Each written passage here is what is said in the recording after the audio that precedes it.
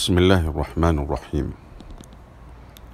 In the name of Allah, most gracious, most merciful.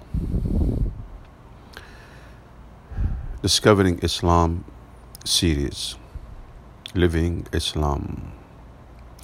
Stop calling me a revert. By Idris Tawfiq, may Allah have mercy on his soul. Tuesday, 10 January 2017. Muslims believe that Islam has existed since the beginning of time and that it is the natural religion of mankind. Its message is for all people. All people born into this world are born with the knowledge deep within them that there is a God, one God who speaks to his creation.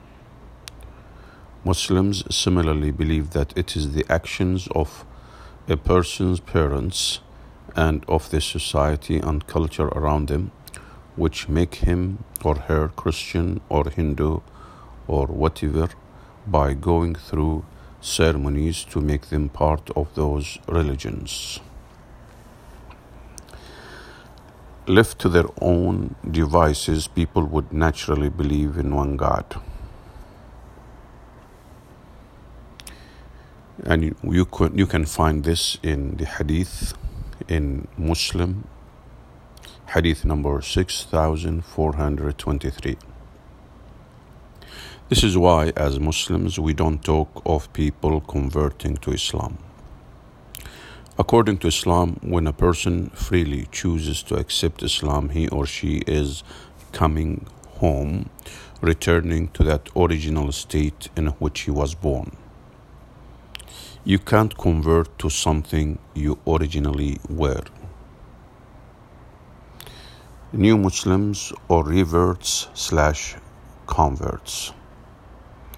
The problem comes then in deciding what to call these people who accept Islam later in life. If we are not to call them converts, what are we to call them? Unfortunately, in rightly rejecting the word convert, many Muslims have settled for using another word which is quite unsuitable and to many who have accepted Islam quite offensive sometimes. In the English language, we usually use the word revert to mean taking a step backwards in life.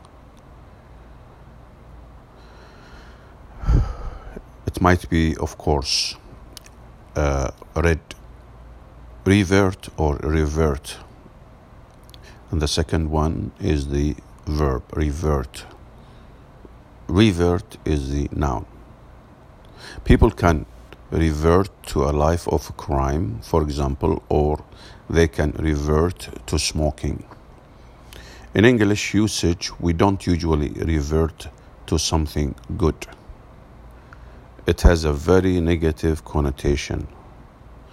So how can we possibly refer to those who embrace Islam with their hearts and minds as reverts? The one who first coined this term to refer to a new Muslim was probably not familiar with English as a first language. The idea is correct that people are returning to Islam, but the word is not, and it can do more harm than good in some cases. As Muslims, we need to realize that new Muslims, my term, are not a problem. They are not some inadequate addition to the Muslim Ummah who will one day get to learn all there is to know about Islam, and until then, we all just have to put up with their shortcomings and lack of knowledge. No, God Almighty calls whom He wills to Islam. We don't, and we don't get to choose who they are. First of all, we need to realize and accept that they are full Muslims. They are 100% Muslim, not people in the process of becoming Muslim. By taking Shahada, which is the declaration of faith, by taking the Shahada with full, or by taking Shahada with full knowledge and a free will, a person becomes a Muslim, not a half Muslim or not quite Muslim yet. There are many who accept Islam and declare Shahada after many years of questioning and reading. Many of them know far more about Islam than some Muslims who have been Muslim all their lives. There are also many new to Islam who very quickly become involved in the work of da'wah, telling others what Islam is really like. Their stories of coming to Islam are often the very catalyst for others also to become Muslims. Their commitment and passion are an inspiration and indeed often show up the rather lukewarm practice of many who have been Muslim since birth. Again, their commitment and passion are an inspiration and indeed often show up the rather lukewarm practice of many who have been Muslim since birth. New Muslims' rights. New Muslims have rights. They have the right first of all to be accepted fully into the Muslim community without question. As they grow in the knowledge and practice of their faith, they will be able to contribute more and more. But right from the start, they have a contribution to make, and it calls for wisdom from the community's leaders to ease them gently into the life of being a Muslim and maybe find roles for them to play suitable to the gifts and talents they possess. New Muslims are also entitled to all the support they need for them to grow as Muslims. God Almighty has given these new brothers and sisters to us, and it is our duty to help and care for them like tender young plants as their faith becomes stronger. We all make mistakes from time to time. New Muslims are often terrified of doing something wrong in front of their new brothers and sisters, and it is terrible for them when a member of the community points out their mistake in front of others. Not performing wudu, the ablution before prayer, properly, or perhaps entering the mosque with our left foot rather than our right are things we get to learn about with time. Just as babies can't be expected to know everything at birth, neither can new Muslims be expected to know everything about Islam right from the start. They need to be corrected in a very gentle way away from the gaze of others so that it doesn't cause embarrassment.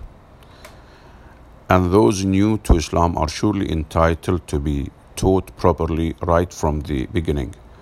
One of the reasons many new to Islam fall away from their new faith is that they find the wrong Muslim companions or even no companions at all, and so have no one to teach them. The community needs to ensure that someone is responsible for each one who accepts Islam. It isn't enough after 4 weeks asking, "Where is the brother who accepted Islam 1 month ago?" It is hardly any surprise that no one has seen him if no one showed any interest in him during those 4 weeks. It is hardly any surprise that no one has seen him if no one showed any interest in him during those 4 weeks. The best system, of course, would be for the Muslim community to adopt a mentoring program where one person in particular is responsible for one new Muslim in particular. This might just be asking how she or he is from time to time, or it might involve walking with them to the mosque or even having sessions to discuss the practice of Islam. Islam is a faith of brothers and sisters. Prophet Muhammad, peace be upon him, did not just wake up one day and decide it would be nice to call each other brothers and sisters. We do this in Islam because that is what we are. We really are brothers and sisters to one another. And brothers and sisters are committed to help each other. So instead of being concerned to point out that our brothers and sisters in Islam are new to Islam, and instead of pointing out that they still have much to learn, we should try instead to make them feel welcome and as part of the community as any other member. If we need to use a special term at all, why not talk about new Muslims? My own preference is to talk about those who have embraced Islam. It might take a couple of seconds longer to say, but it is a much friendlier term, and it certainly shows that these brothers and sisters are welcome. Whatever terms we do use, let us stop talking about reverts and instead let us help those new to Islam to see how really beautiful, gentle, and sweet Islam really is, and how blessed they are from all the people in the world to have been called by God Almighty to be Muslims. Alhamdulillah, praise be to Allah. About the writer of this article, about Idris Tawfiq. Idris Tawfiq was a British writer, public speaker, and consultant. He became a Muslim around 15 years ago. For many years, he was head of religious education in different schools in the United Kingdom. Before embracing Islam, he was a Roman Catholic priest. He passed away in peace in the UK in February 2016 after a period of illness.